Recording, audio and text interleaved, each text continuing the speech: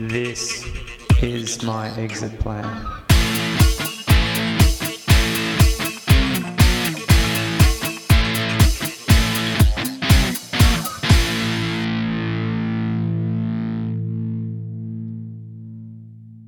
I'm recording this like the instructions in the email told me. I agree, this needs to be bigger than just us. Most people will hear this and think it's a simple, serialized fiction, but the people that matter will know it's true, and I hope it helps them. We sacrifice too much for us to keep it secret. After it was clear Beatrice had betrayed us, we rushed Shilpa. I've never seen anyone move so fast or so confidently. She knocked me aside with ease. We got some good solid hits on her with the batons, but she didn't even flinch. I could see they hurt her, but it was like she could ignore the pain and keep moving, like a perfectly trained warrior or terminator. Her body just kept responding and reacting without her direct control. She grabbed Tony by the throat and had her hand drawn back to slash at him with her claw-like nail. But Venus knocked Tony out of the way and took the hit. It's the worst thing I've ever had to watch. Her small body was just ripped apart like she'd been thrown into the way of a lawnmower. She was grinning as she kicked Venus's body aside. I pulled my gun, and as she turned to me, I pulled the trigger. I couldn't miss. I was no more than a metre away, straight between the eyes. She fell back like a felled tree. I was the only one left standing. Venus lay dead. No need to check her pulse, and the others were laid out with bruises and cuts all over them. Tony was blinking slowly. I don't think I could have taken it if he had died. Thank you, Venus. You're a hero. But that didn't stop her. I had to put my gun away and was kneeling down by Tony when Shilpa sprang back to her feet, the bullet wound closing over. She kicked me in the guts, knocking me flat. She turned away from me and I couldn't see what happened, but she screamed and then sort of dissolved or faded. John? Out. B betrayed us. She had set us up and left us to die. I don't understand. Every time I think I know what's going on and how things work, I find it I'm like Jon Snow. I know nothing. Was she after the books this whole time? Shilpa must have sent her to find the books. Oh, she doesn't know I have them. Could it have been her at the collector's house? I don't know. And I don't know who returned the books to me or why. There's just so much I don't know. I did figure out how to kill a Rakshasa in the end. Seems pretty obvious now. It was in the Great Journey. When we all rushed Shilpa, I got one hit with my baton, but before I could hit her with the taser, she did some cool roundhouse back kick thing to my head and knocked me down. I saw Venus cop an open-handed slap is too gentle a word, man. Oh, she was knocked back while she spun. She push-kicked John back and caught Tony by the throat. Venus threw herself in the way of Shilpa's clawed hand. I guess she can shape change at will because she'd grown herself some claws, tiger claws, I bet. I thought I'd pass out and thought I could just after John shot her. Apparently, he managed to check his gun out on the pretense of taking to the firing range, but skipped out with checking it back in. He stole some bullets from somewhere, just a couple. When we left, he took the shell casings and found the bullets, and there was no evidence anyway. If I was about to pass out after the shot, I woke up pretty damn quickly when Shilpa got back up. I felt as if my head would burst from the sudden rush of blood. My hammering heart surged. I think I could just about feel my kidneys squirting adrenaline. Shilpa turned to me, picked me up from the ground by the collar, threw me up against the wall like you see it in the movies. She was so strong. I asked her why she was doing all this. That's when she put her finger to my lips to press them closed and shush me. I remember thinking to myself that I could just about taste her. That's when the hunter's story and the great journey clicked together. The hunter had only needed to sever the very tip of the Rakshasa's finger. That's all he needed. And the monkey consumes the tiger, sending it into the ocean's depths. Oh, I bit her finger. I crunched down as hard as I could. The feeling of the flesh giving way beneath my teeth still sickens me. I didn't bite all the way through the finger, but I did pull a bit of the fleshy part off, and that was all I needed. I swallowed. I consumed a part of the tiger, absorbed her. The Rakshasa draws its power from consuming meat, the flesh of living animals. It seems it's a two-way passage, and when a Rakshasa is themselves consumed, they give up all their power. It doesn't have to make sense, it's mythology. I think there are deeper connections between events and matter, a sort of entanglement between the physical and what we would consider as just conceptual. I think in some way, the ideas and concepts we think are real, and we're observing them with apparatus we've yet to identify. Look, Tony's okay. John's just a little bruised, and I'm not dead yet. My head hurts like nobody's business, and I've been icing it non-stop. If my brain doesn't swell up and crush itself, I'll pull through. We left Venus behind. There's just nothing we could do. I wish we could have done something. She was all over the place. We just needed to escape. We had no idea who was watching through those cameras, or what was watching. We didn't know if Shilpa had reinforcements coming, or if we were now targeted for retribution. We just didn't have the tools, skill, or time to do anything.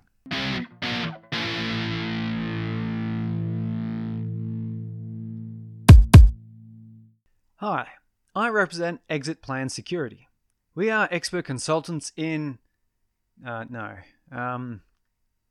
We are consultants with expertise in extricating you from the difficult and unusual situations you never believed you could be in. Okay, I know. We are like Sam and Dean, only not American, and we don't have a cool car. Sorry, Tony, your car is nice, but it isn't cool. Guys, this is tough. I mean, what are we, like in one sentence? How do we convey that we deal with supernatural or outlandish issues without sounding like a joke? Like we need to reach people who think they're going crazy or have run out of options. Do we like Exit Plan Security as a name? Okay, well, I'll just record some of the ideas. We are a consultancy that specializes in personal security. Thank you, John, for your license. Private investigation and the destruction or subdual of uncommon or cryptid creatures and entities. When you're in too deep and nothing makes sense, you need an exit plan. I could change my name to Dean.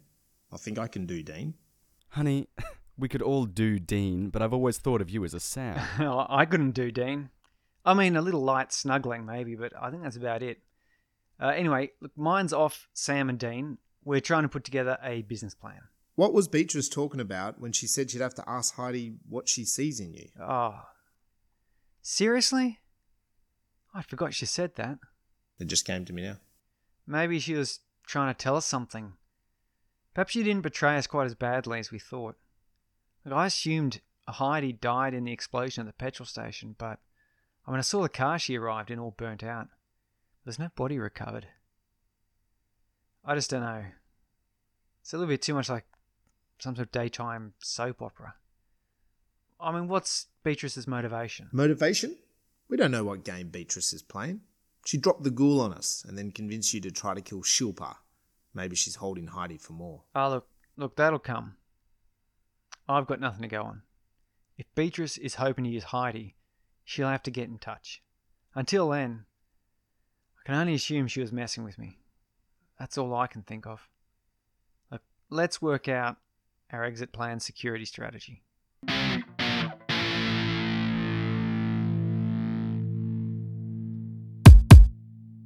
We just got our first job as exit plan security. There's a big new building going up in Sydney, over top of an old train yard in Redfern. There have been numerous acts of sabotage and 2 guys have been badly injured as a result. I don't have the full details yet, but they want us to investigate and intervene. That's all I know. I don't know why they think we can be of help, but I do know they are paying our full consulting rate, so it looks like we eat this week. Here is what I found in our books. The Great Journey by Florence Jules. I'm going to look for something in here every time now. It seems garbled, but it seemed to make some sense with Shilpa. In the gleam of a silver fork bent at the tines. It's page 43. Over and over. I'll start again because I can't read. Over us and under us there lies the river of all things. The fisherman casts a line in and isn't surprised when he gets a bite. But the wading bather doesn't like the attention of the river's caress. The bank crumbles over time as the fisherman changes position with the seasons. The course of the river shifts, and with it go the fish and the cold hands of the river's desire. That desire that carries the intent of the caress is to destroy permanence and test the foundation of our perception. Resistance of the banks fails to shift the river for long, and though the fisherman kicks rock and rubble into the river to appease it, he must change his position to catch the fish he needs, and the bather is submerged to return elsewhere cleansed and forever other. So I don't think I'm quite high enough to fully grasp what that's about, but I like the use of the term fork as an implement for eating and for a change in a river. Again with the silver reference and light. One day maybe I'll figure out what that's about, but flow is talking about a river that erodes the surrounding banks and changes course. She talks about a fisherman catching fish and a bather being taken by the river and being forever changed. The building site is over old train tracks, which I sort of think is like a river that has changed course, but the building is trying to withstand the old path the trains took.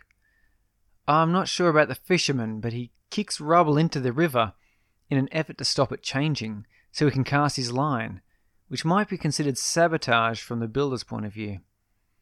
I guess I have to admit it's a pretty weak link.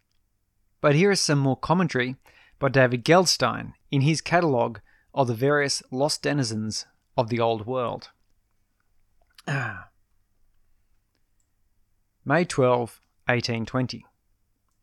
It was a beautiful day, and the sun glinted off the grease on the steam pump dredging water from the newly dug iron pit mine in the Principality of Transylvania, just to the east of Cluj-Napoca.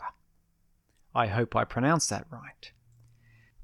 The grassy meadows of small farm holdings in the far distance made a patchwork of the otherwise heavily forested hills. The snow caps of the Carpathians to the north and east seemed to cradle and frame the valley. In the shadow of the mountains lived some of the most diverse legends, many of which may well be fact still. It is hard to determine which superstitions are true and which have been hung as window dressing on otherwise mundane events and notable people. What was notable now in the valley was the collection of steam pumps making accessible ever deeper reserves of iron ore. I've come to this valley for the conflicting legends of the gnome spirits here. On one hand, they're said to work with the Zane of the forest, to look over and protect the people and keep the machines and equipment running, while, on the other, they are said to be the ones that sabotage and destroy machines. This is besides the story of children being lured into or guided out of the forest. It is easy to imagine the failure of a complex modern machine such as the steam pump to be the work of a malignant spirit, but these stories were present prior to the modern era. In days past, it was forge bellows failing, loose roof tiles, or even a broom snapping. Presently, there has been a rash of machine failures and boiler explosions that have killed several workers. This level of destruction is unusual, and is being blamed on a batch of spirits disturbed when the underground stream that runs under this valley was diverted and pumped away. There is a fear that such radical and rapid deviation of nature's course invites supernatural backlash. It is possible in this instance that the creatures that dwelt in the depths of the rocks have been upset and have turned their malevolence on the machines and the people who run them. Blah, blah, interview people, blah, blah. Okay, here we go. The stakeout. I set myself in place, hidden by strips of bark and a cloak first rubbed with rosin from the pines and then coated with sand and stone chips. In this way, if I sit very still, I would be largely invisible to a human, but most importantly, the natural coverings would conceal me from the gnomes of the valley while they did their work. It was on the second such evening of vigil that I saw movement. The afternoon shift had just changed, and the sun was kissing the peaks of the west. From behind a pile of slag to the left of pump number 2, a short, skinny creature stepped. He stood bent double, the ridges of his spine pressing sharply outward. His grey lumpy skin was drawn tight, revealing his ribs and wiry sinew and muscle. If he stood erect, he would scarcely reach a height of 3 feet. He used his hands to help climb and creep over the rubble to the base of the pump. One clawed hand ran over the surface of the pump with what seemed reverence before he drew back and punched his open hand into the belly of the pump, piercing the iron side as if it were paper. He reached around inside, going up to his elbow before retracting his hand, and with a last glance at the machine, he scampered away again. At first, the pump seemed unaffected, but then a slight vibration started, and over the following minutes it grew into a high-pitched screech. Workers came running from all over the mine site before one of the engineers turned and, waving his hands, chased everyone away. Taking heed of the warning, I too ran behind a rock outcropping in time to hear an almighty crashing as the pump failed. Okay, so it looks like we've got our first job, to scare off some gremlins and maybe catch a fish from the river of all things.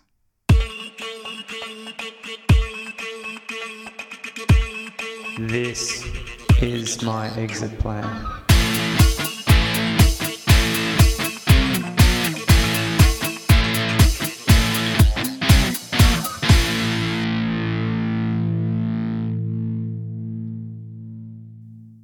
Thank you for listening to Season 1 of Exit Plan.